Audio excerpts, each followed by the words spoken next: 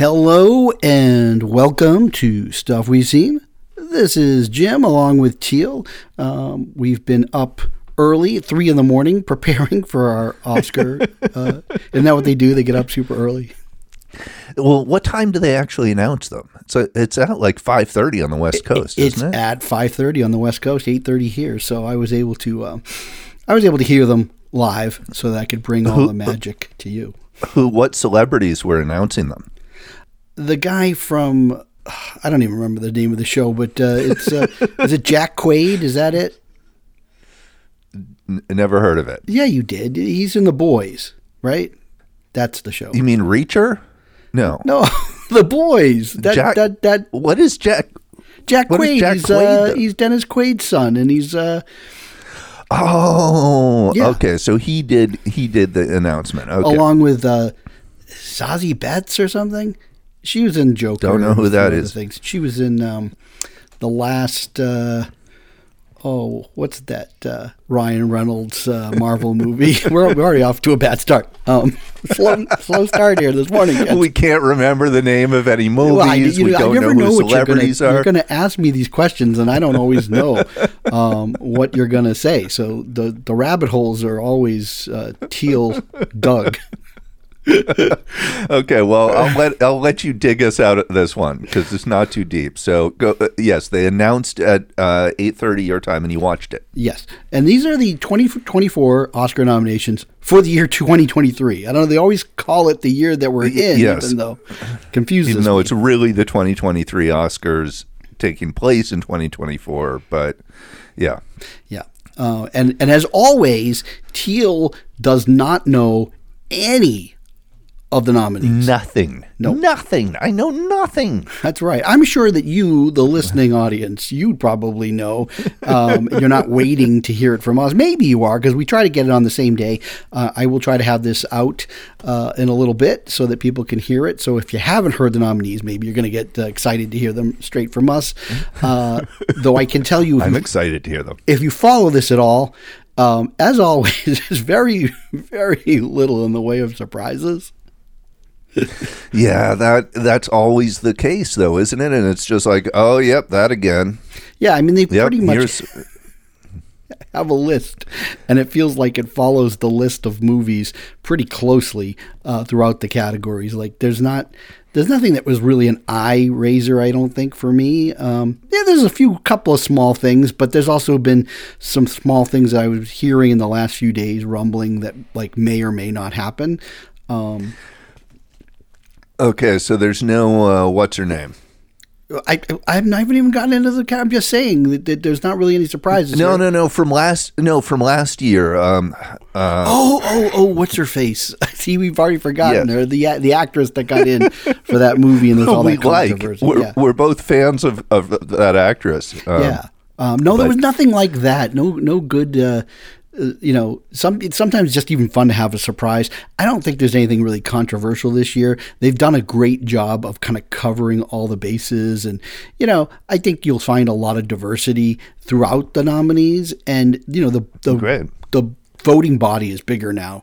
And I think that reflects that. But, it is a little bit disappointing that some movies that, they're not as well known as some of the others. I think that there's a case to be made that some of these would have been nice to have seen here and there, but whatever. What can we do? This is the Oscars. Now we have an official list, and that's it. And we can't change anything. This is it.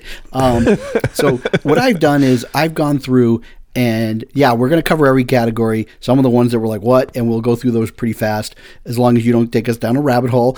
And I don't see many documentary short rabbit holes, but you never know. Yeah, with you, I can never tell. But I also mixed up the categories. They're not as how they were announced. I just decided that I'm going to mix it up just so that we have time to reflect a little bit and get some of the weird ones out of the way. Okay. Yeah, sounds great. So Best Picture. No, I'm just kidding. We're going to wait for the end. Because then everybody would tune out, right? They should do that first, and then you wouldn't have to watch the rest of the Oscars. It would be great. No, but you know what they always do first? This is like a tradition. They do it with the nominations. Supporting actor. No, supporting actress. And that's what I'm going to do first because I think it's funny. I thought they flipped supporting actor and actress every other year. Oh, yeah, so this year it's supporting actress they announced first, right? Okay. And sometimes, like, they do it in alphabetical order. I didn't necessarily do it in alphabetical order. Some of it I was typing as I was hearing, and then anything I missed I caught later. But some I just had predictions, and I already had pre-filled those in, and I was right almost. I didn't have to erase anything, so I just put them in the order that I thought of. So here we go. First category, supporting actress, Divine Joy Randolph, The Holdovers.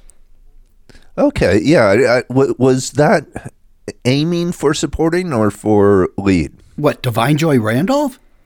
Yeah. Oh, supporting. Yeah. Okay. And she's won so many critic awards. She's winning the Guild Award. Like, she is not going to not. This is the one category that if you were marking off your ballot and you're like, okay, who do I think is going to win? Well, forget everybody else. She's going to win the award. And if she didn't win, it would probably want to be the biggest upset in Oscar history. I actually put her first because I knew that she was going to get nominated. She did. Then the second one, I don't know. Maybe they just didn't find, like, they didn't really look through to see if there were really good supporting performances in other movies because to me, this is a head scratcher. But Emily Blunt for Oppenheimer. Yeah.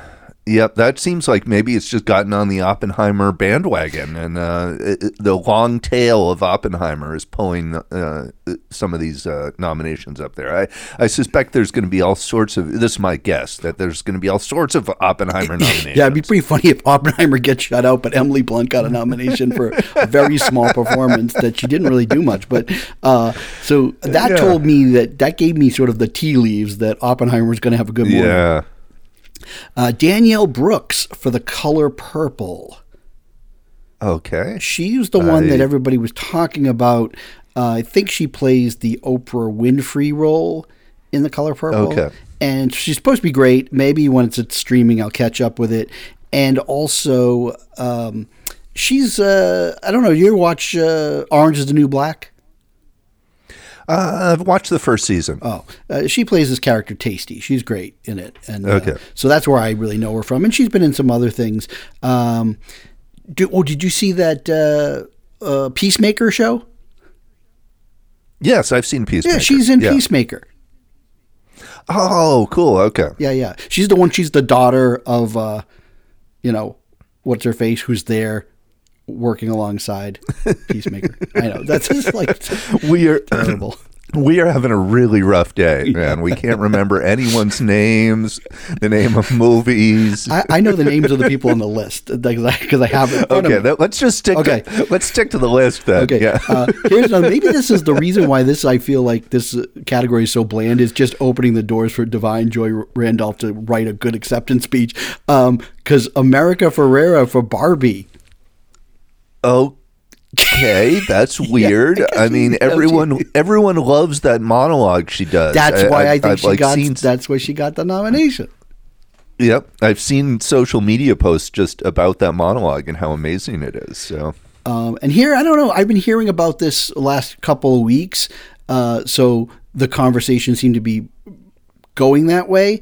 And I just started watching the movie on Netflix last night, so I can't really judge the performance yet. But Jodie Foster, supporting actress for Nyad. Really? Wow. Yeah. Okay, that's kind of a surprise. Well, you know what, though? She's making a roaring comeback, with the True Detective series on HBO. Now maybe that's fresh in voters' minds. I just haven't been hearing a lot about that movie. So, well, because it feels like, was it in theaters? It's a Netflix movie. It was in theaters for a couple of weeks. But, remember, the industry has access. They always have a theater showing that for the industry. So that's true. But so far, Jodie's good in it. And it's interesting because I've been watching the new True Detective, and she's a different character in Nyad. And it's fascinating to see Jodie Foster, back to back in two different things. That's cool. And let me tell you, for all you, we're going to deviate for a second. The new True Detective is like maybe the only one of the whole series, and it's just an anthology series, so it's different every time. Yeah. But it's the only one where it actually lives up to the name. It really is a detective story. The other one's really like light on the detecting, but this one is heavy on the detecting. Like Jodie Foster is actually trying to piece together a mystery, and it's like, wasn't the first season? There was some mystery stuff in the first season. That one was probably the closest to a true detective story. The other two, I don't know, especially the second one. But this one really feels like detectives trying to unsolve something that's just like, what the hell's going on? Okay, I just want to point out that this whole true detective thing was your rabbit hole. Okay. Well, now we're going to make up next. Okay, so anyways, those were the 5. Divine Joy Randolph. Take my words for it, kids. She's not losing. And I haven't seen all of Naya, but I think that, and I didn't see Color Purple, but I think that that's got to be the best of the supporting performances. Yeah. Well, and it's also just got the momentum behind it right now. It does. Now makeup. Will it be Golda? Helen Mirren as Golda Meir? Will it be Maestro? Probably going to be Maestro. Really good makeup there. Or Oppenheimer. I'm not sure where the makeup is in that, but I think Robert Downey Jr. was wearing makeup. You know what? You're right. Yes, they did make Robert Downey Jr. look old and convincing. Yeah. So, okay. Poor Things. Excellent makeup. It might be hard for me to decide whether the Poor Things makeup or the Maestro makeup. I think Maestro, honestly, since Bradley Cooper kind of has to play in makeup for a good portion of the movie, if that doesn't work, if it just feels like, I think of some movies where like Billy Crystal once played an old guy in the early 90s in this movie. Yeah, was it with Bette Midler, right? And James Caan? Well, that one's different. No, I'm thinking he was like a comedian, like he was like a Mr. Saturday Night. Yeah, and I hated the makeup so bad in that movie. Yeah. And it always stuck to me as like, oh, that's that old age makeup thing. And boy, have they come miles away from that. And also the one for the boys that you talked about. Those are the 2 movies that I always think of. Bad mistake to put people in old makeup, but it works in Maestro. So Poor Things is the 4th choice. And then everybody's favorite alive cannibal snow crash movie there, Society of the Snow. People, have you seen it? People, like, it's picking up some momentum. I don't know. I don't understand. I feel like I've seen this movie a dozen times already. Well, it's at least done in the country that it's set in, like, right? It's like actually, that I think, helps, Chilean. I guess. And, I'm going to see it eventually because, it's cannibalism in the snow. I got to love that. Yeah, no, and it's a genre I generally like is survival movies, so I will watch it, but I'm a little surprised it kind of came out of nowhere. Yeah, but it's being a big hit on Netflix, so Society of the Snow for makeup. Now, documentary, and this one I think we'll go through quick because I don't know any of these movies. I've only heard of one of them. Yeah. Bobby Wine, The People's President. Okay. The Eternal Memory. Don't know. The Eternal Memory? No subheading on that one? Just The Eternal Memory, not The People's President. Okay. 4 Daughters. Why not 5? I don't know. I don't know about it. Why not 3? To Kill a Tiger. That sounds horrible. And then 20 Days in Maripol. Oh, which I have heard about that. That's the one I've heard about. Yeah. Yeah, I've read a review of that, so that means that's going to win. There was if I've heard of it, then it means it's probably going to win. There was one that was talked about, and again, documentaries. Sometimes the popular documentaries never make it with that group. Was this American Conductor or something? I thought that was going to get in, but I don't know. So moving on, look at how fast we're now picking up steam. See, we pick up steam, and then we stop and. On the other one. So, original score. There's one interesting one in this one. I may save that one choice for the last because it just shows you Academy bias. There must be only 10 people in the in the composer branch, and they're like, how can we fit this one person in? So, American Fiction got a kind of a jazzy score, so that got nominated. Killers of the Flower Moon, which I love this nomination because it's Robbie Robertson And that's Scorsese's best friend. They have a relationship going back from the 70s to their coke-filled days in the 70s. And Robbie Robertson was in the band, and he was one of the big composers of all the songs. And he couldn't really sing, but he's a great guitar player. And he passed away this summer. And so he didn't even get to see how, this really... I've been rewatching Killers of the Flower Moon now that it's on Apple. Yeah. And the score is just phenomenal. Yeah. I agree. Okay, so Oppenheimer, that was expected. Mm-hmm. Poor Things, which for me is the most memorable score of the bunch. And then this one is going to get a laugh out of you. Here it comes. This is the 5th nominee. Indiana Jones and the Dial of Destiny. Yeah, baby. They just can't resist giving John Williams a nomination. You set me up to laugh, and I was like, yeah, it's not going to be that funny. There's no way that it can live up to this setup you've given it. But, oh, my God. So I don't know which robbed, but, come on. And it's John Williams at this point is just like an AI of John Williams music. This might be 20 minutes of us laughing over this nomination. No, but it is. It's like all of his music, like the score for that whole movie just sounded like he was cutting and pasting stuff he'd written earlier in his career. Yeah. So that one's a sad moment, I think. That's just pathetic. That's really, wow. Because you know what? Okay. Like think about it. Like, what about the score for Barbie? Like the music, the songs, yes, but the score itself, why wasn't that in there over the Dial of Destiny? I know. Okay. Control yourself. We're getting into more serious category. Okay. I'll get serious, but now, it's going to be hard to come back from that. Documentary short. I don't know any of these, but some of them sound interesting, so I'll be looking for them dropping on different streaming services. It's always hard finding the short films. I wish that it was like one service had all of them. Yeah. So the ABCs of book banning. That sounds good, right? That sounds interesting. That sounds good, yeah. The Barber of Little Rock. I don't know. That sounds interesting. Island in Between. That could be anything, right? The Last Repair Shop. And that sounds kind of fascinating. I don't know what, but I'm already hooked by the title. And then Nene and Waipo. I don't know what that is. Okay, yeah. Those do sound kind of interesting. I would check some of those out. Yeah.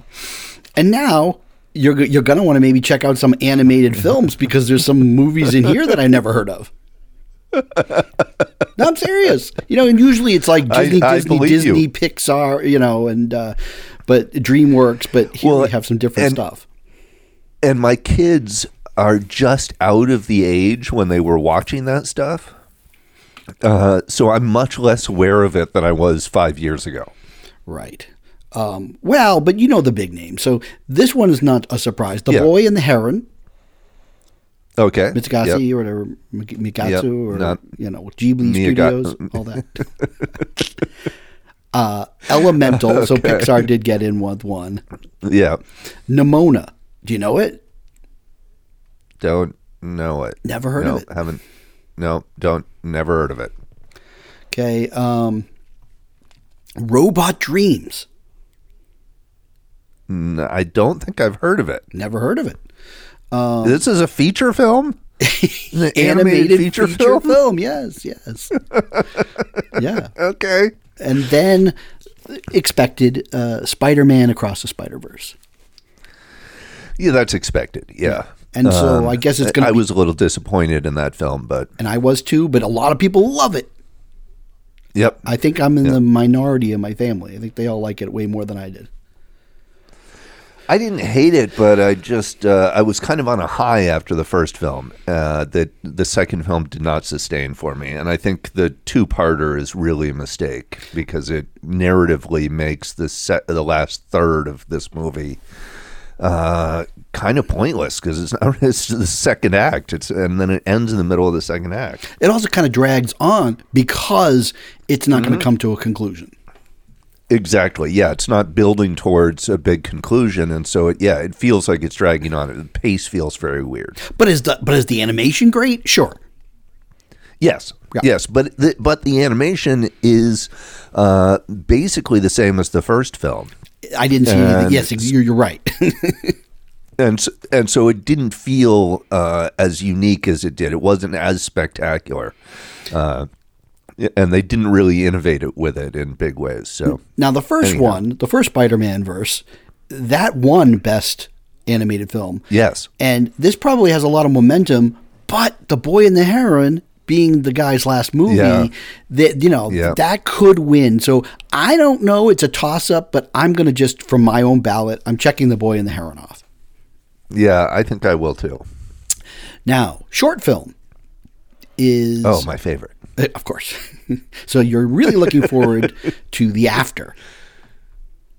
Yeah. Oh, yeah. One of my favorite directors. And then Invincible. That's never been used as a title. Night of Fortune. Is it spelled with a K or an N? N, I believe. Okay. Red, White, and Blue. Yeah, what a unique title. And then here's one that I've actually seen. It is really amazing. And I mean, it might be the most known, so maybe it will win. Plus, this guy has been nominated several times and then didn't get nominated for his feature film this year for anything. It kind of got lost and forgotten about. And I'm talking about Wes Anderson, his wonderful story of Henry Sugar. Okay. Oh, that's a great. Yeah. Okay. Well, I've definitely heard of that one. But thanks for the spoilers that the feature film didn't get any noms. Yeah, it's really, that's when I was talking about. I thought that in the summer, critics were going gaga over Asteroid City. And then suddenly at the end of the year, I mean, it wasn't even on a lot of top 10 lists. People seem to have forgotten about it.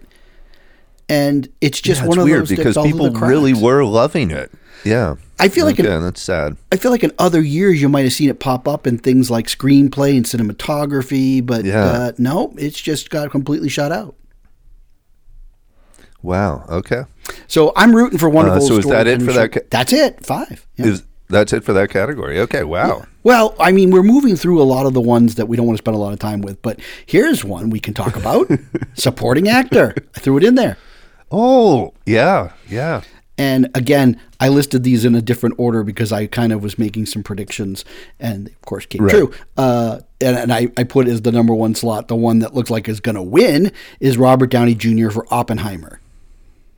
Yeah, that's kind of a easy one, isn't it? I mean, I thought his performance was really good. Don't get me wrong. I just, Right. I just mean easy in terms of like, oh, here's a movie star playing slightly against type in a drama. Plus, he's a guy everybody likes. So when he does something that shows his acting chops, I really feel that the Academy's hungry to award this guy. And it seems like he's winning a lot of the big things like Globes and stuff. So I think he's going to win. Now, did he win for Chaplin? He might have won a Golden Globe. Okay. He was nominated. That was his first nominee. He was nominated. And then he was only nominated one other time, and that was for Tropic Thunder, which he lost to the Joker in Christopher Nolan's Dark Knight. Oh, right. He lost to Heath Ledger. Yeah. Okay. So there's a story there, too, because now he's in a movie from Christopher Nolan. You see how it all works. So there has to be a story sometimes for the Academy to also want to propel the story. But you know what? Let's see whose competition is, shall we? Okay. Sterling K. Brown for American Fiction. Okay. Don't know the performance. I've seen all the supporting actor performances. So I'll give you my thoughts at the end. Okay. Robert De Niro for Killers of the Flower Moon. Okay, I guess that's a supporting role. Sure. Yeah, that's totally a supporting role. Yeah. They can't all be lead actors. I mean, I know. Yeah, that's a good choice. I approve of that choice. It's the best performance De Niro's given in like 20 years. Yes. Ryan Gosling for Barbie. Okay. Not unsurprising. And then Mark Ruffalo for Poor Things. Interesting. Okay. I had not heard a lot of talk about him, possibly. He had been getting some nominations, and then as of late, it seemed to have switched to Willem Dafoe. And then people thought that they might actually cancel each other out, and neither one was going to get in. And there seemed to be a lot of last-minute talk that the kid from The Holdovers might actually get in. Oh, wow. Okay.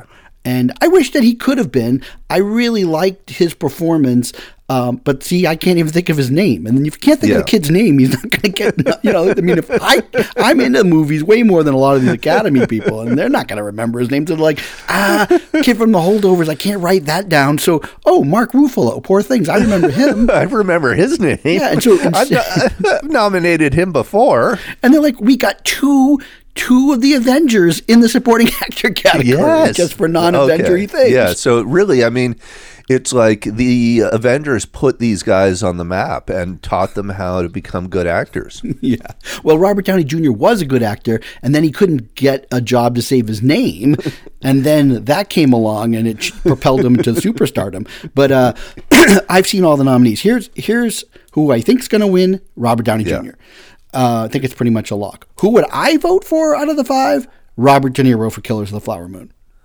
So it seems like, since you've been rewatching the film, your first impression is changing slightly. I'm not saying that yet. I haven't finished it. I'm just, all along, like, I mean, I told you my problem with Killers of the Flower Moon was I don't know, there was just something that was missing for me.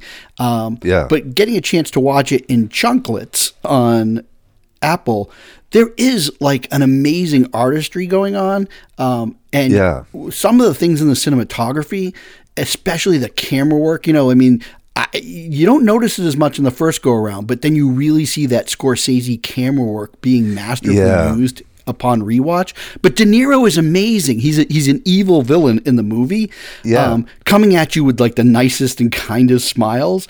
Absolutely, yeah. But he's really, really good, and he does an accent which he doesn't always do anymore. Right. But it's really a good performance, and I think that supporting actor is a little weak. My second choice would be Gosling, believe it or not, because I think he gave a fantastic comedic performance. Mark Ruffalo would be my third choice because he's hilarious in the movie, Poor Things. Downey Jr. would be my fourth choice, and then Sterling K. Brown. I mean, I just didn't think that the performance there wasn't a lot to, like, he wasn't in the movie a ton. And I just don't think there was anything really exciting about his character. Okay. Yeah. So sometimes it is just the character is the issue, right? I mean, the script can almost win this award. Well, I mean, there's nothing wrong with his performance, but, there's definitely, it seemed like maybe they want to, look, the Academy has been accused many times of not being very diverse. And I think that they are covering their diversity and in some of these picks. But I can't think of a lot of supporting actors that missed out. The one that they say might have missed out, it was this guy from May, December. Oh, okay. And so he was left off, and I personally would have put him over Sterling K. Brown if I was voting. But like I said, nothing wrong with Sterling K. Brown's performance. Again, I saw the movie with a sparse crowd, and I feel like American Fiction probably plays much differently if you have a packed house. Oh, right. Yeah, that would make sense. Yeah, because it's a comedy, right? Mostly? Sort of. It's not comedic. They sell it way different in the ads, I will tell you that. Oh, okay. They will sell it way different in the ads. Anyways, animated short. We're jumping back to something else. Oh, good. Yeah, something I care about. Yeah, Letter to a Pig. I knew you were rooting for it. Which was good. Yeah, one of the better ones. 95 Senses. Yeah, I that was in the theaters so briefly I didn't have a chance to make it it's a short, so it was there for a short time.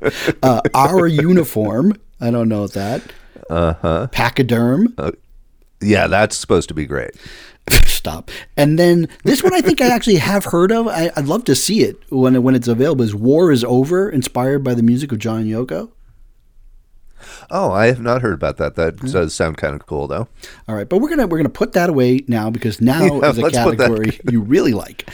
This one you're gonna get very excited about. It's always a favorite. Every year we've done this. Best song.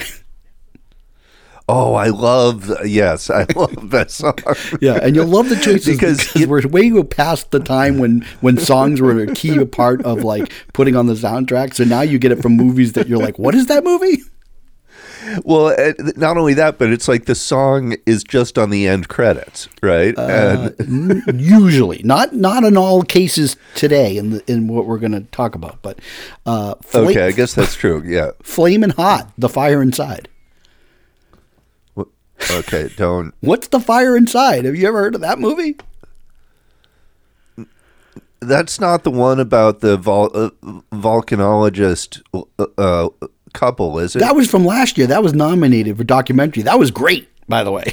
Okay. Nope. Okay, so it's not that. No. It's not that. Yeah, But that would yeah, be then I pretty don't funny. know what it is. Flaming Hot, The Fire Inside, because the couple burns up in a volcano.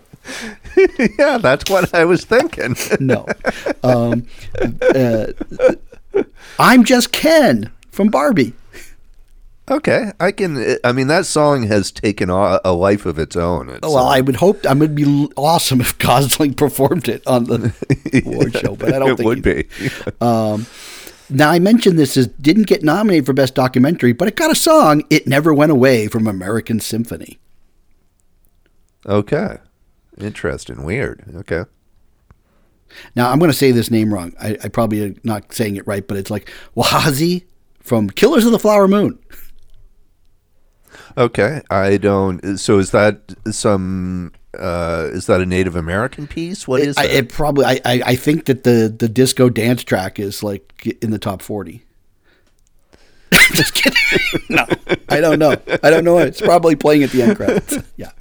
Okay. And then here comes your winner. It's another one, lock, slam, dunk. What Was I Made For? Barbie. Yeah. I think. I mean, I'll tell you what though. Barbie actually. But this is what happens, right? You know this. Every time when Disney would have two songs, they'd have the fun one that we really like, which would be I'm Just Ken. Right. And then there was the real serious, boring one, which is the one that wins. So what I Was I Made For is the one that's going to win. Okay. Yeah. I mean, it's Barbie actually has songs. Tons of them. That took off outside the movie. Oh, the soundtrack is huge. It's huge. Yes, it's huge. It's like I hear my kids listening to it, and I'm in here listening to the Killers of the Flower Moon soundtrack, and they're like, Yeah. "You're an grumpy old guy." But you know what I'm listening to? The Oscar-nominated Indiana Jones and the Dial of Destiny soundtrack. It's going to be a favorite joke of mine for ages to come. For years. It's John Williams' best nomination. All right, so now we're getting into some serious stuff here. Cinematography. Oh, that is serious. Okay. Yeah. Okay. And again, I'm listed in the order because I had already predicted most of these. Poor Things. Yep. Excellent cinematography. Oppenheimer. Definitely excellent cinematography. Can't complain about it. Yep. Here's what's interesting is, right, this is just where you can see the love for Oppenheimer because same cinematographer shot Nolan's Dunkirk, and Dunkirk got nominated for things like picture and director, didn't get nominated for best cinematography. That's weird. Okay. Yeah. Oh. Really deserved. Yeah. Killers of the Flower Moon. Can't complain about that cinematography. Yep. No, pretty good stuff. Another one that nobody has seen, including myself, though it's on Netflix, but the cinematographer branch did, and they seem to love the cinematography for El Conde. I watched about the first 15 minutes of that. I do want to see it, and I know it didn't get you because you didn't watch the whole thing. Well, yeah, and it was one of those like it's late at night and then I didn't get back to it kind of things. But it also didn't thrill me, but the cinematography was nice, but in kind of an obvious way. It's a little flashy, and so you look at it and you go, "Ooh, nice pictures," but you know, it I'm not sure how much depth that has. Yeah. And then the fifth slot, Indiana Jones and the Dial of Destiny. No, I'm just kidding. Well, God, you had me there. The cinematography is terrible. Oh, you totally had me. No. Maestro. The cinematography is amazing. Who shot that? Matthew Libaty. Oh, yeah. Okay. Well, he's fantastic. So this is interesting, right? What's really the best, when it comes to the actual awards, all of the Academy votes, and the way they vote for movies isn't necessarily how a branch might. Right. So it's something where Poor Things would be my favorite cinematography of the year. Right, but probably not going to catch the way. I mean, this could just get swept up in the Oppenheimer coattails here, right? I'm putting Oppenheimer as the winner because I feel like it's going to be one of those years where Oppenheimer is going to dominate. But if they're looking to go outside and people are recognizing the artistry, if somebody sat and took the time to watch Maestro, they may like it, they may not like it, they may not even love the movie. But what they will walk away from is that the cinematography is like flat out. And if you're a fan of cinematography, I would recommend seeing Maestro on that alone. It's so amazing. So here's the thing. I don't feel that way about Oppenheimer. I mean, right? I don't feel like if you're a fan of cinematography, you need to see this movie. I feel like the cinematography is good. If anything, it's the camera moves around a little too much for me. I think it's just that, the scope of it and his mastery of using the IMAX and the cinematography, understanding how to use it and create powerful. I mean, look, I wasn't blown away by Oppenheimer, but I know the story and I've watched documentaries, and so it didn't offer me anything new. But I mean, audiences by and large were captivated by this film. Yeah. Okay, that's interesting to me. I also didn't see it. So it's funny, when I saw Dunkirk, I got to see it in IMAX. Shot, projected on film, and I was blown away. Then I rewatched it a couple weeks later in a theater, showing it in 70 millimeter film, but I wasn't as blown away. There was something about the impact. Now, if you saw Oppenheimer on the big IMAX, but shot on, the projected on film, maybe that whole alchemy would have done something different. I don't know. Well, I saw it on the curved screen. Right. But you still saw it digitally projected, just like me. Yes, yeah. But it's its own kind of experience, the curved screen, that's completely different than, But I mean, I would, again, I haven't seen El Conde, so I can't vote, pick those, but I would put Poor Things first, Maestro second, Killers of the Flower Moon third, Oppenheimer fourth, out of the ones that were nominated that I saw. Sound. Yeah. You ready for that? Wait, now there's a few different, is there like sound editing? They've cut that down to just sound. Okay. Sound. It's like best sound, overall. And that makes sense. I mean, I think that was what were frustrating viewers. It's like, wait, what's the difference between sound editing and, So now it's just, it's just all encompassing. Okay. That makes sense. Yeah. Number one, Indiana Jones and the Dial of Destiny. No, I'm just kidding. You're joking. Oh, man. Okay. You didn't get me on that one. Okay. That joke's one thin. I can't use it again, so I won't try it on the visual effects. I won't. Promise you. The Creator. Okay. I can see that, actually. Yeah. Here's the film that will win the Sound Award, and I would give it, just based on the ones I've seen, is Oppenheimer. Yeah. You kind of... which is hilarious, when you think about Christopher Nolan and sound. Well, you got a point there. Maybe you won't. I just think for the sequence, for the bomb sequence, is why they'll win. Yeah, I mean, unlike other Nolan films, you could understand the dialogue in Oppenheimer, and so that was kind of a nice touch on the sound design. Well, you know what part of it was? He explained he doesn't like to do overdubs, so a lot of the times. What you're hearing is the live recording. He refuses. He hates. He feels it's artificial. Right, but I'm just telling you. I understand, but Mr. Nolan, if you can't understand what the characters are saying, it makes the movie even more confusing. And Tenet is confusing enough without having no dialogue. Well, here's the thing: is Oppenheimer also had to overcome loud IMAX cameras. So, right. I mean, I'm going to give it to its props, but I think it's going to win. Maestro also got nominated for sound.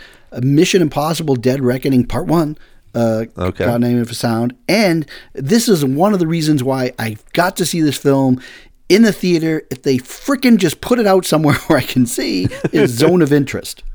Oh, that's a surprise for that film for me. It's supposed to be a huge thing about the soundscape in that film. It's part of the importance of, because most of the action takes place at the home, but you're hearing sounds from over at Auschwitz. Okay, that's interesting. I have to see this thing in the theater. Okay. And I've heard word that one of the theaters that I could go see it at may get it in the coming weeks. Oh, wow. Okay. Yeah. All right. Visual effects. The Creator. I don't disagree with that. I'm not a huge fan of the movie because I thought it was boring, but the effects were good. Godzilla -1. Everyone's loving this thing. I can't wait till I can see it, but it's just, and it's not playing near me. Guardians of the Galaxy Volume 3. Nice for the nomination. You ain't getting the awards, kid. Sorry. Yeah. Go home. Mission Impossible: Dead Reckoning Part 1. Okay. And Napoleon.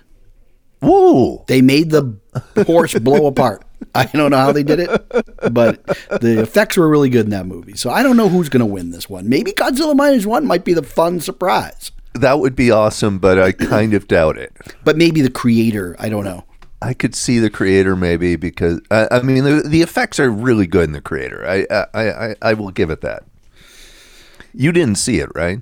I did not. I was in the other room and heard it playing. That my wife and son were watching it. Okay, they're into that kind of stuff. So, and that's enough for you. Yeah, being in the other room and hearing it. International film. Yeah. Oh, good. Okay. Yeah. Io Capitano. That's Italy. Yep. Perfect Days. I want to say that's Japan. Japan's in there. I don't have the countries listed after these. Yeah, don't know the film. Society of the Snow. Okay. Don't know it. Okay. Oh no, that's the plane crash movie. Yeah. That's the plane crash movie. That's the one everyone knows. The Teacher's Lounge. Oh, I heard about this. This is Germany. That was their entry. Yes, I heard about it maybe like 6 months ago. And then the Zone of Interest. Okay. Put the check mark next to that because that's probably the winner.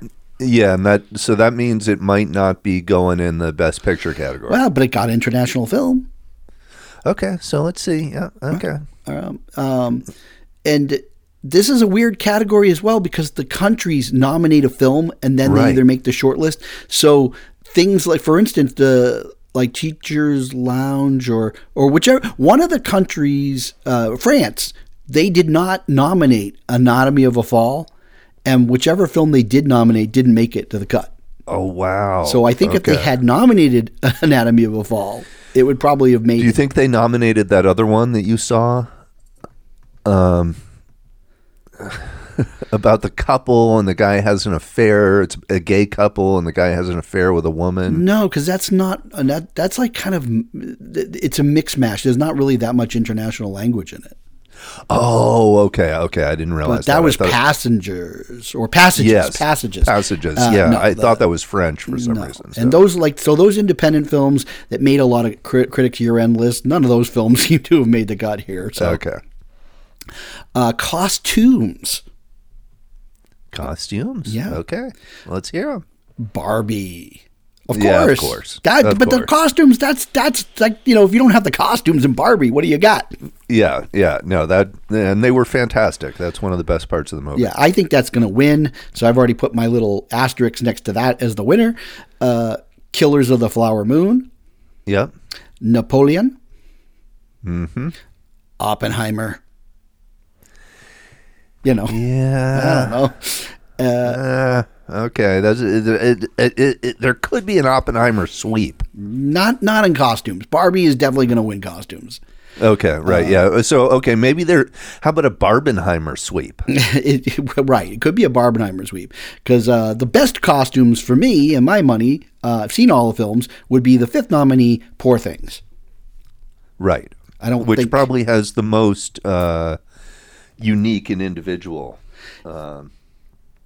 Yeah, it's those kind of films. Like, I recognize that a movie like Poor Things is like more my taste than everyone else's. Right. Right. But it also seems like it might have more unique opportunities than, say, something like Oppenheimer, which is, period piece. There's more constraints on it. Yeah.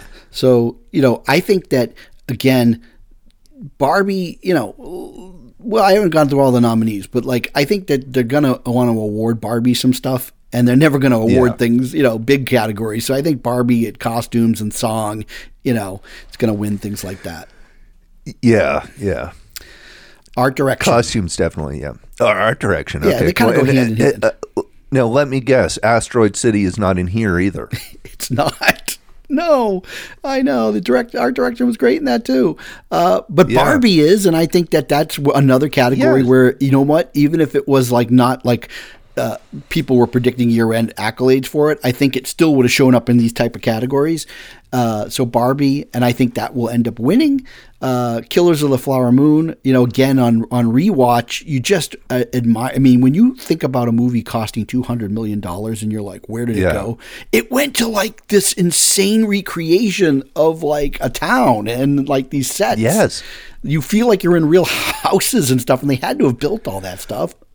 They built all of that. No, I mean, thinking back on the movie, I buy the town, I buy the cars, I buy the houses, everything. Like it at no point did it feel like a recreation to me. No, so it's really good art direction, set direction.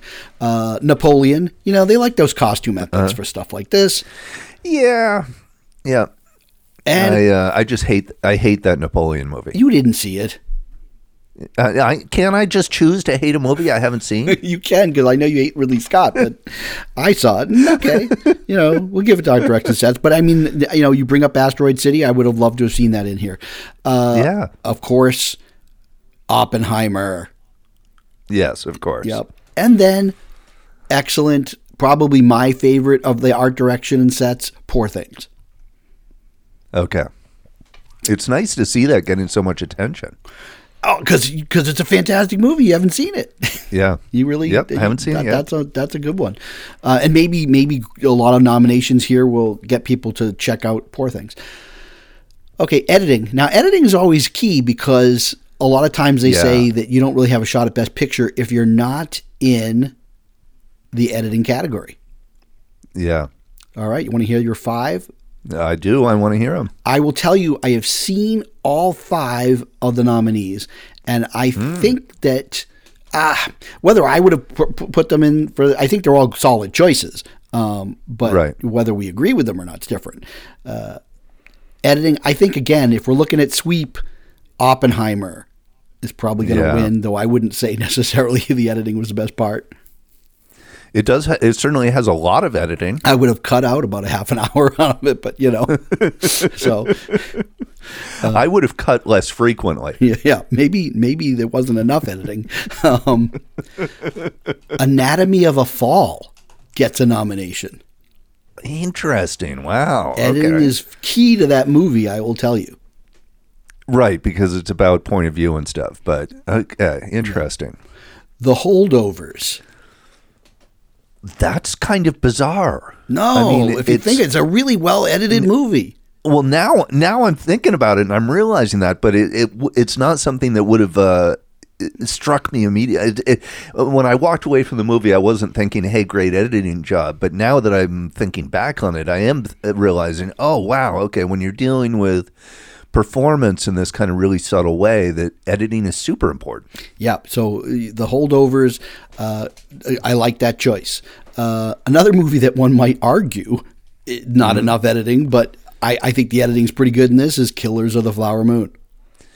I think the editing's fantastic. I mean, sure, it's a long movie, but that's not Yeah, that's not the issue here. The way it's put together, the way it's organized is and like you were saying earlier, just on the camera movements and the filmmaking, like all of that comes together with the editing to create something that's really powerful, I think. Well, I think if you have a 3 hour and 26-minute movie that you watch it and it doesn't feel like it's 3 hours and 26 movies, that means that the editing is good.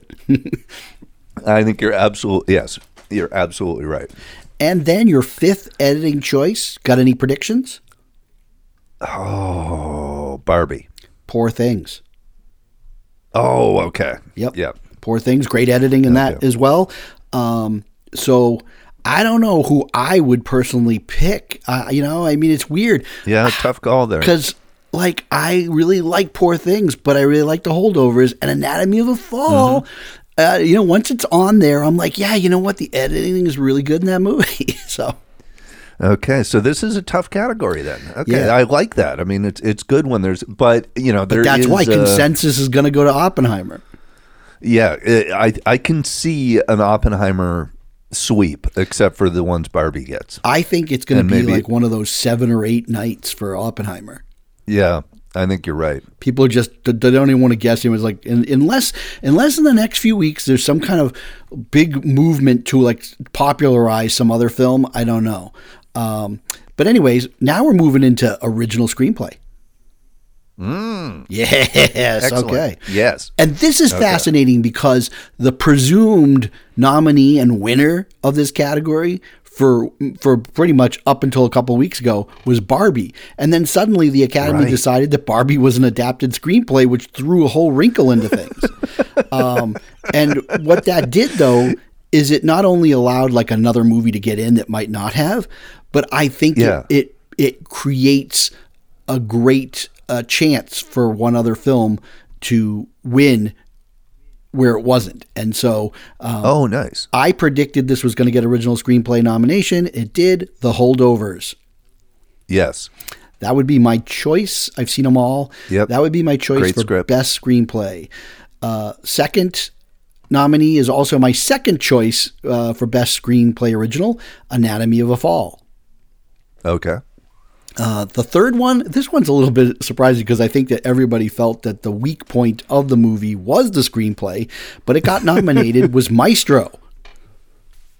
Oh, and people think the screenplay is the weak point? Well, is it just because it's so narrowly focused? Or the words, the actual dialogue is great, but the story is a little bit weird. Right. Yeah, that the focus of the story is weird, right? It's not the biography people were thinking it was going to be. No, and maybe because it's not based on existing material. It's not based on a written biography of him. Right. But here it is. Maestro is a movie about a real guy, right? So in a sense, an adaptation of a real guy. It's original, but yet Barbie, which is based on a fake doll, is considered adapted. So and doesn't even bring the story from the doll. Right? I know. Well, is there a story on the doll? I don't even know. Well, I mean, there's Barbie cartoons and stuff. It's weird. I don't know. I don't know that the doll has a story. Yeah. And then the Todd Haynes film. He didn't write the script though. For May December. Who did write that? A couple of people. I don't know their names. Okay. And then here's where another one that might have not made it in the 5 had Barbie gotten in there instead. Was first-time director Celine Song's Past Lives. Okay, and you saw that. I did see that, yeah.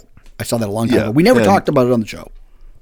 Yeah, because I think you were not super over the moon about it. It's one of those films that the people who love to consider themselves independent-minded love. Right. And they get overhyped about it because they want to try to push it into awards consideration.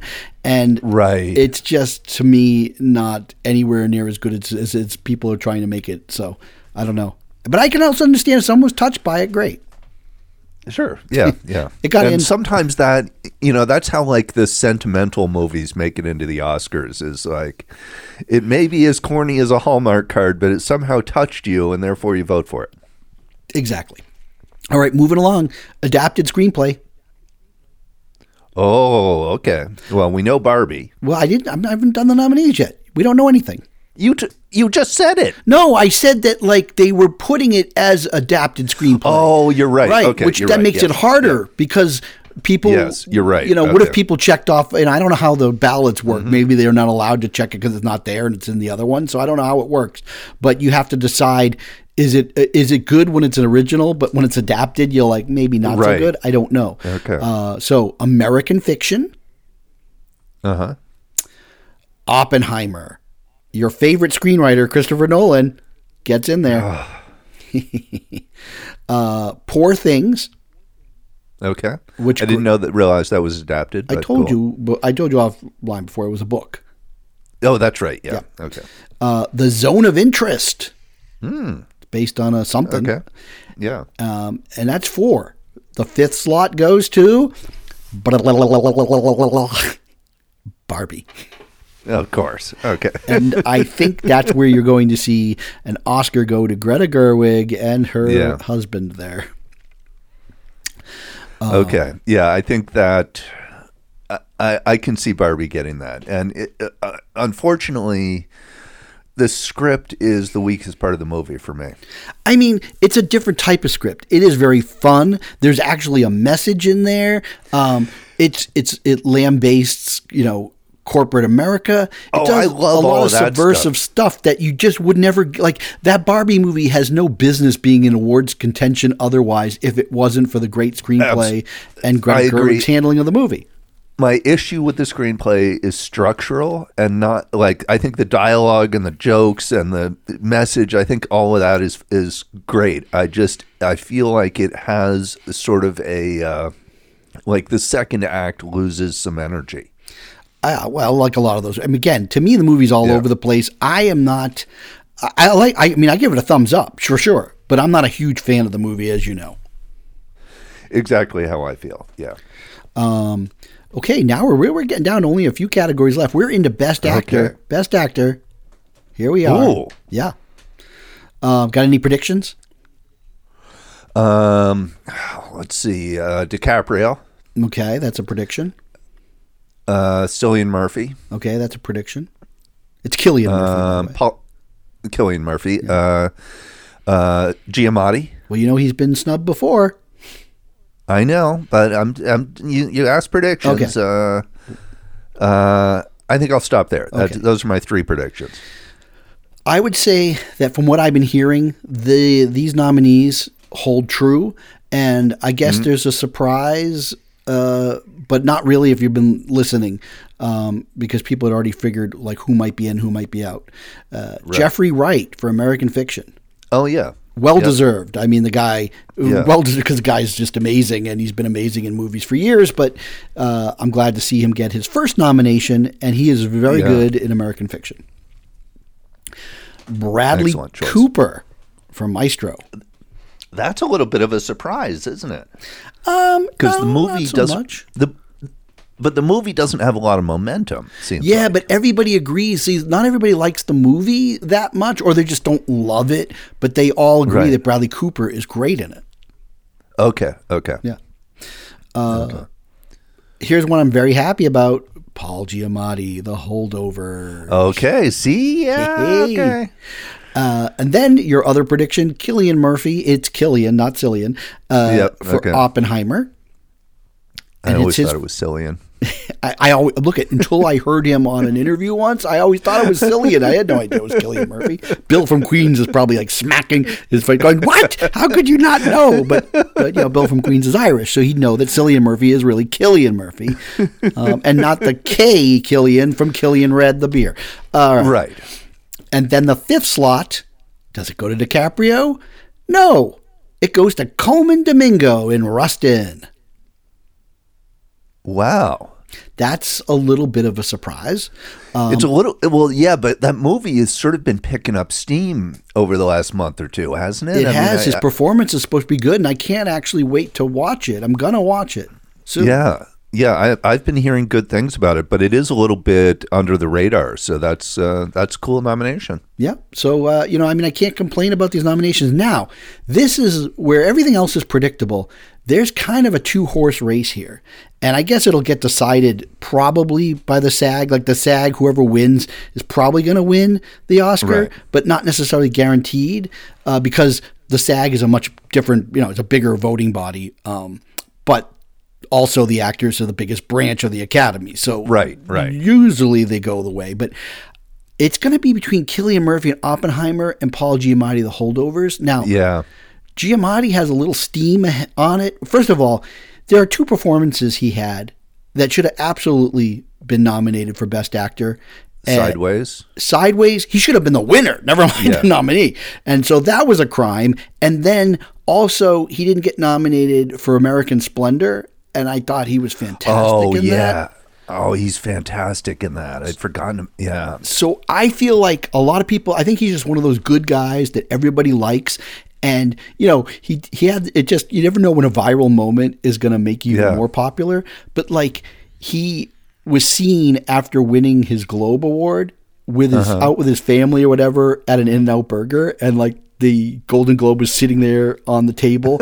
And it was such a regular person moment that's captured momentum that I think everybody's just like, oh, Giamatti, we got to give it to that guy.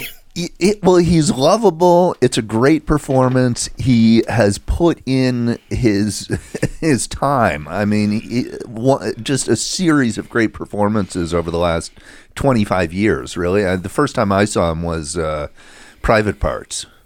Yeah, that was like his big break. So, you know what? I think it's a 2-horse race, but the surprise shocker, which could make it an exciting night just because of the shock, would be as if Jeffrey Wright won for American Fiction, and you just never know.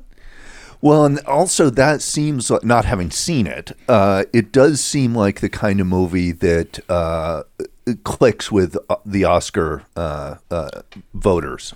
It could. So like I said, I don't know. I feel like just because Oppenheimer might be on a big dominating night, that doesn't necessarily, it might be one of those where people say, well, Oppenheimer's going to get all this other stuff, so I'm going to vote for Paul Giamatti here. Right, yeah. People like Paul Giamatti, and it's a very likable performance, right? It's very charming. Yeah. So, I mean, and again, I don't know. I think the best performance of the year for actors for me isn't on there. So, which is who? Oh, it would be Joaquin Phoenix in Beau Was Afraid. Oh, right. Yeah. To me, that's just like head and shoulders of a performance above everybody else. I thought you were going to say Napoleon for a second.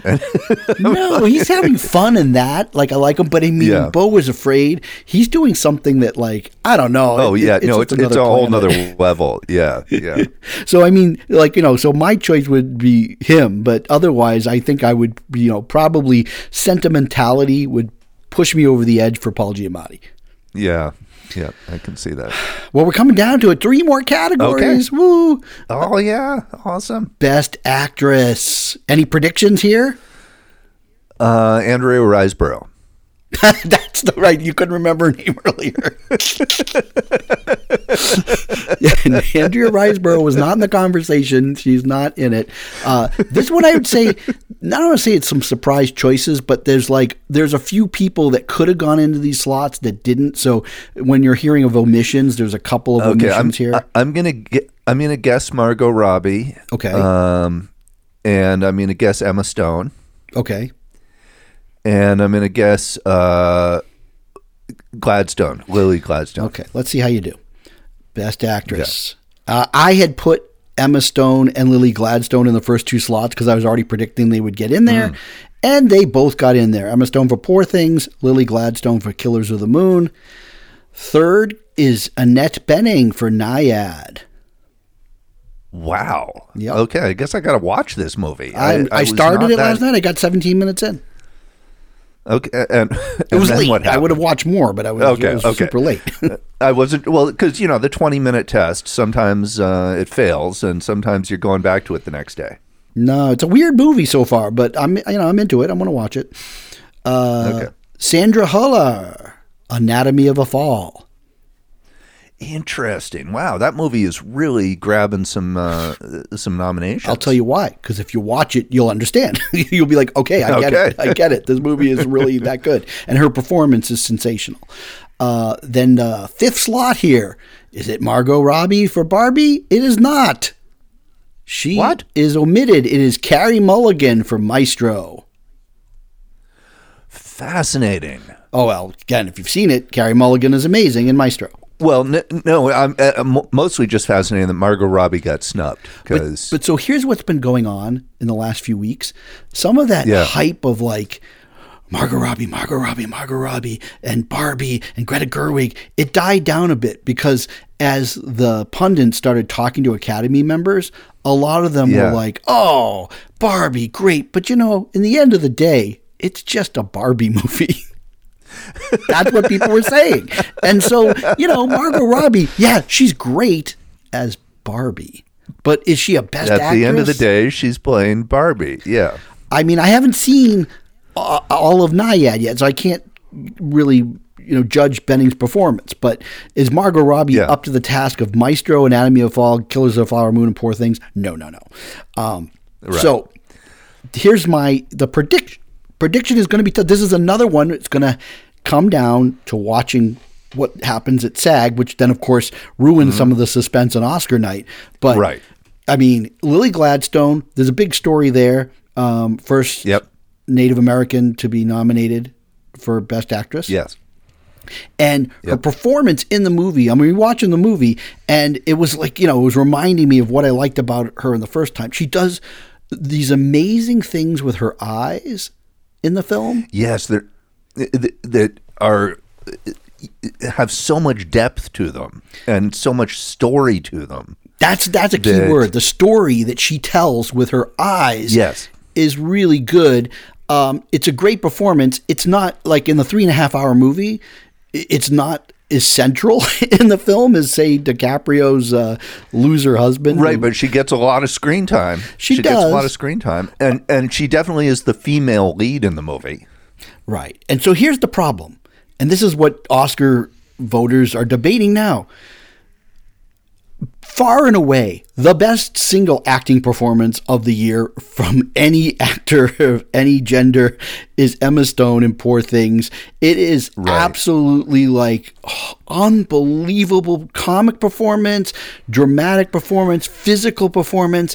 She does things, it's so far above what you see an actor do in movies that, for the performance alone, the movie must be seen. And I wouldn't be able to sway myself to vote for anybody else other than Emma Stone. Wow. It's to me. Did you see? Did I see what? Did you see her on? Did you see her on Saturday Night Live? When was she on that? Like in November, December. I did. Right around yeah. I just don't know if I don't forgot, but yes, I did. I watch Saturday Night Live all the time. So. She was good on that. I think I didn't expect her 15 years ago to turn out to be who she is now. But it's pretty impressive. Yeah, and it's a weird thing where because she won, I don't know why winning once makes it hard some years to win again, but had she not won for LA Confidential, forget it, poor Lily Gladstone wouldn't have a chance. She would be winning for Poor Things. But this still could go Emma Stone's way because she's so good in it. But again, now, it is one of the true, the actor and actress race is exciting. It is exciting, yeah. Yeah, and again, I would be disappointed if Emma Stone doesn't win because I really think she was amazing in Poor Things. However, I wouldn't be disappointed if Lily Gladstone won because she is amazing. But boy, I got to tell you, the Sandra Haller in Anatomy of a Fall, amazing. Carey Mulligan in Maestro is amazing. So there's some amazing performances. And then I hear Annette Bening is very good in Nyad, but like I said, I'm only 17 minutes in. Right. Okay, Best Director. Okay. Oh. Yeah, this one, this is exciting because this is where, is there going to be controversy if certain people get in? What if they do all men again? And then people are going to, if there's no Gerwig for Barbie, will they be ripping apart the internet? What's the name of the woman who directed Anatomy of a Fall? Justine Triet. Okay. So here are your So nominees. What? Okay. Oh, sorry, I'm interrupting you all the time, but I'm so excited. Get to feel my Bring it excitement. on. No, I'm not that excited. I can feel I'm it. pretending. Yeah. All right. I put the first two down because I knew that there's just no way that they weren't going to get nominated. Martin Scorsese, Killers of the Flower Moon. Yes. Not a big surprise. His 10th directorial nomination. That is pretty impressive. However, he should have 11. He was not nominated for Taxi Driver. Don't ask me how that happened, but he did not. That was when they did it like, who is this Scorsese guy? We're not going to nominate him. We don't know him. And that moves him ahead of Spielberg. So Spielberg has 9. Oh, wow. Scorsese has 10. Is that the most? Who has the most? Like the most. David Lean or something? No. William Wyler has 12.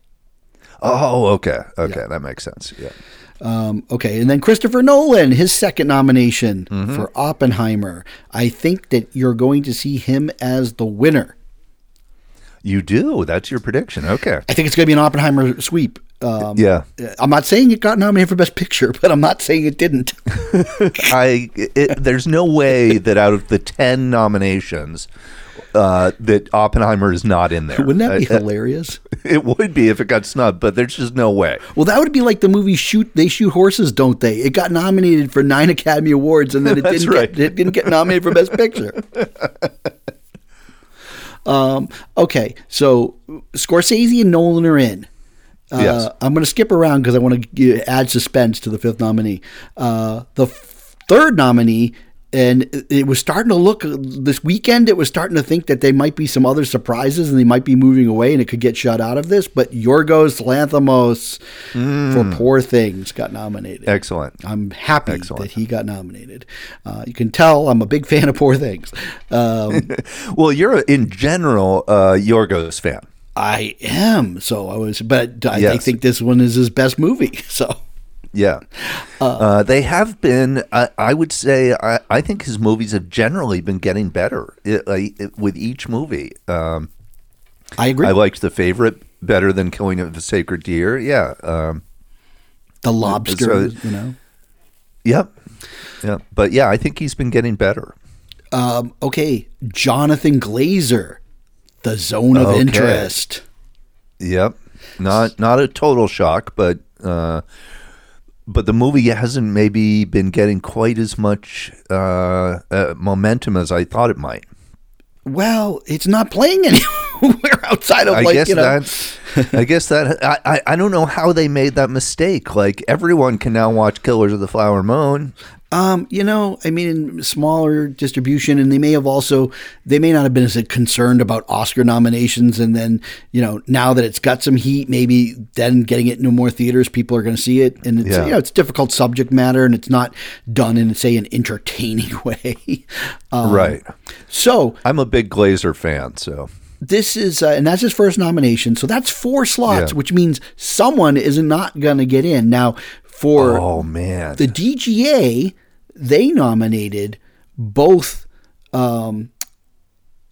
Alexander Payne from The Holdovers and Greta Gerwig for Barbie. There's only one slot left, which means one of them, by virtue of that, cannot get in. So who gets in for Best Director? Who's that fifth slot? Come on, Teal. I'm thinking... Oh man, I think if it's not Gerwig, there's going to be hell to pay. But Alexander Payne is a pretty good choice, so I don't know. Come on, pick one. Tell me. You got to pick one. I'm picking Barbie. You're wrong. What? Justin Triet for Anatomy of a Fall. The directors cover themselves by nominating a female director, but just not the one that they didn't want to nominate for Barbie. No Alexander Payne, no Greta Gerwig. They nominated 2 foreign films, which that the directors are a quirky bunch that love the Italian international films. Well, Glazer's not a... but it's all in German mostly. That's what I was going to say. It's a foreign language film, but he's a British guy, I think. He is. But let's put it this way. Now, I haven't seen The Zone of Interest, but I've seen the other 4 movies, and look, whether I think they're the best or not, I have to say that Justine, I'm sorry, it's a good choice. That movie's a really good film. It's a very well directed film. Okay, so that's quite a shock, though, that this movie has sort of come out of obscurity to get so much notice now. What, The Anatomy of a Fall? Yeah. Well, I've been hearing about it, and then I saw it. I mean, it's fantastic. Well, no, I know people are talking about it, but it's also like it's not often that a foreign language film gets through into the other categories. Well, I think that's the difference between the Academy now with the larger voting body. I guess like a record number of countries had members that voted, and I think that just, it broadens the scope. Plus, I think this is the difference in the age of streaming. People are very comfortable streaming, and the Academy probably has access to all these films. Yeah. And they have huge, big TVs, and so they watch these things. Yeah. Yeah. The Academy sends you a code, and you can sign into a special streaming service and put the code in and watch the movies. Plus, another thing is at home, because I know we do this. My wife, she's hard of hearing, and so we watch things with subtitles. Right, People are so used to watching things with subtitles that they're not afraid of them anymore when they're in a yeah. That's a really film. good point. Yeah. Well, yeah, I mean, there's so many, like, people watch Squid Game, right? People watch foreign TV. And they realize it's good. They're getting stuff they don't get in America. They're, like, getting really interesting stuff. And so Anatomy of a Fall is like a 2.5-hour film. My wife and I watched this thing, and we were riveted the entire time. I mean, it was just... Wow. It is like you're on pins and needles for the whole film. So okay. And to sustain that kind of intensity is great direction. For 2.5 hours, yeah. And you mentioned the editing, too, in that film, so... Yeah. So now, Greta Gerwig did not get directing for Barbie. That is shocking. Margot Robbie, no Best Actress, which then, like, that's where I believe that the Academy is going to feel a little bit bad. They're going to give her the award for Adapted Screenplay. That makes sense. Yeah. But now, we have 10 films for Best Picture. They stopped with that, like, only, like, you had to have so many votes to get one, and so it could be up to 10, but it might be 7 or 8.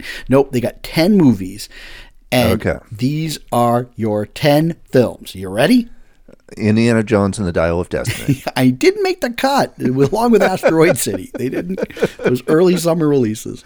10 films, you figure there's a chance for some of those. But this is where I don't think there was any real surprises or anything got left out. So you got your Killers of the Flower Moon.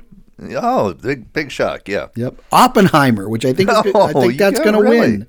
Because especially with 10, they're just going to go with the consensus. It's going to be Oppenheimer. It made over $300 million. They know audience have seen it, so they'll be all happy.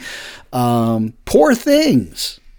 That's, definitely one of my favorites of this list.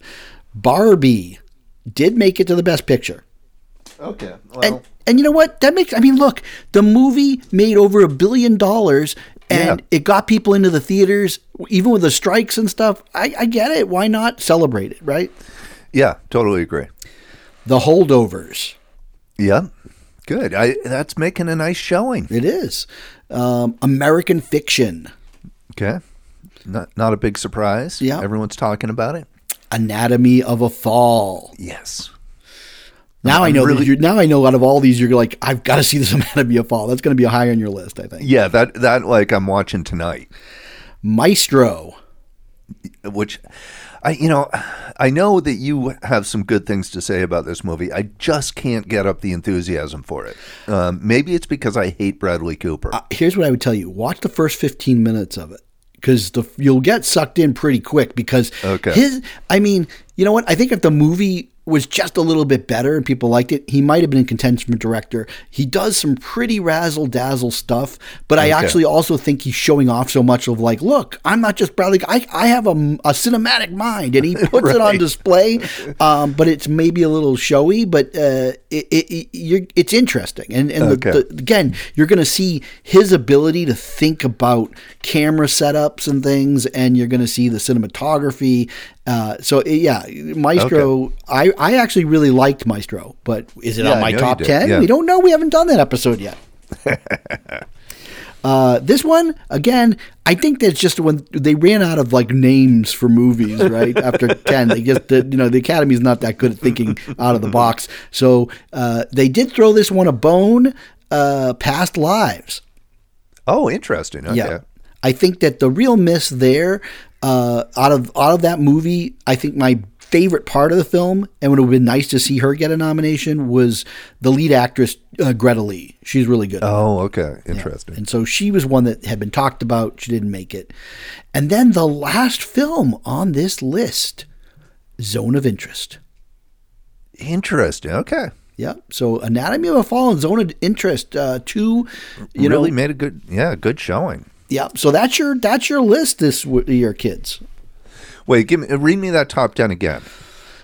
Killers of the Flower Moon, Oppenheimer, Poor Things, Barbie, The Holdovers, American Fiction, Anatomy of a Fall, Maestro, Past Lives, and The Zone of Interest. So that almost makes it look like a pretty decent year for movies.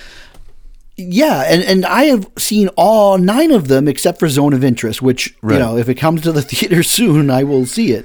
And I would say that I didn't dislike any of the 9. However, and I would say that at least one of the movies in the 9 that I have seen will be on my top 10 for the year. I will not tell you which one. Well, and maybe another, but I would say that my top 10 isn't necessarily going to match up theirs. Right. Yeah. No, mine won't either. Definitely not. But what's interesting about this list is that there's no travesty on it. Right? No, there's no embarrassing ones like there's no when the Miramax would slide in a chocolate or something. Yes. Or there's none of those. There's no Green Book. No. Everything on this list is better than Green Book. I can't think of, that's the thing is, I think this year it came down to these really were the quality movies. The others were like obscure things that may not be everyone's taste, but I mean, I can't think of a big consensus film. Like some people are like, this is crazy. I didn't think the movie was that great, but I recognize I have a much more robust film vernacular than others. But what's been catching fire lately and in memes and talked about, and I think a lot of younger kids are seeing something that they haven't quite seen before, is Saltburn, and people thought that might make a showing. Yeah, people are really talking about that movie. I mean, it's a good movie. I just didn't like. It was one of those that got caught up in the year-end discussion, and I was like, why? But the cinematography could have been nominated. That was really good. I couldn't see why else it would be nominated, but people have started to really like it, so that could have been a surprise. But there's no surprises this year. Okay, no big surprises, no big travesties, no major snubs except Gerwig. Well, I always hate that word snub, right? But if let's say Justine Triet did not get in and instead Alexander Payne did, it would be nonstop talk about the men. Yeah, but now they can't complain about sexism. So okay. No. And you know what? It's not a throw-in. I mean, Justine Triet, right. No, it's deserved. Is great, and it is way better than Barbie as far as a movie. And it comes down to the fact that the director's branch, well, they probably are mostly men, and they want really good quality, and they didn't think of Barbie that way. Maybe it's unfair because Barbie, just because it's a comedy and it's not the kind of normal movie, you shouldn't discount it. I really do think that if it wasn't for Greta Gerwig's direction, that movie would not have made over $1 billion. Oh, yeah. No, I mean, just the idea of a Barbie movie just sounds like a failure. And the fact that they were able to turn it into something that's actually a decent movie and an interesting piece of work says quite a lot. Yeah, but she has helmed 3 films, and all 3 of those movies have been nominated for Best Picture. That's kind of amazing. Little Women got nominated for Best Picture. She didn't get nominated for Director there. Didn't get nominated for Director for Barbie. And she did get nominated for Lady Bird. Yeah. Okay, that's pretty impressive, I got to say. Yeah. She's, she's the real deal. She is. So anyways, so again, it would have been nice maybe if there were 6 slots and she could have been in there. Or some Right. people feel like there should be 10 because there's 10 best pictures. But then it's like, we have 10 in every category, then everybody can get in there. Suddenly everybody's nominated. I don't know.